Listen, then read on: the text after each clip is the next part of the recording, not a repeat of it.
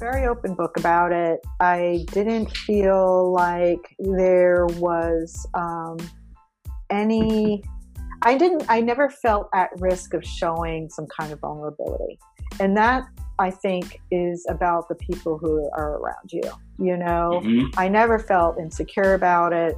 It was just something that I had to deal with, and I still deal with, but it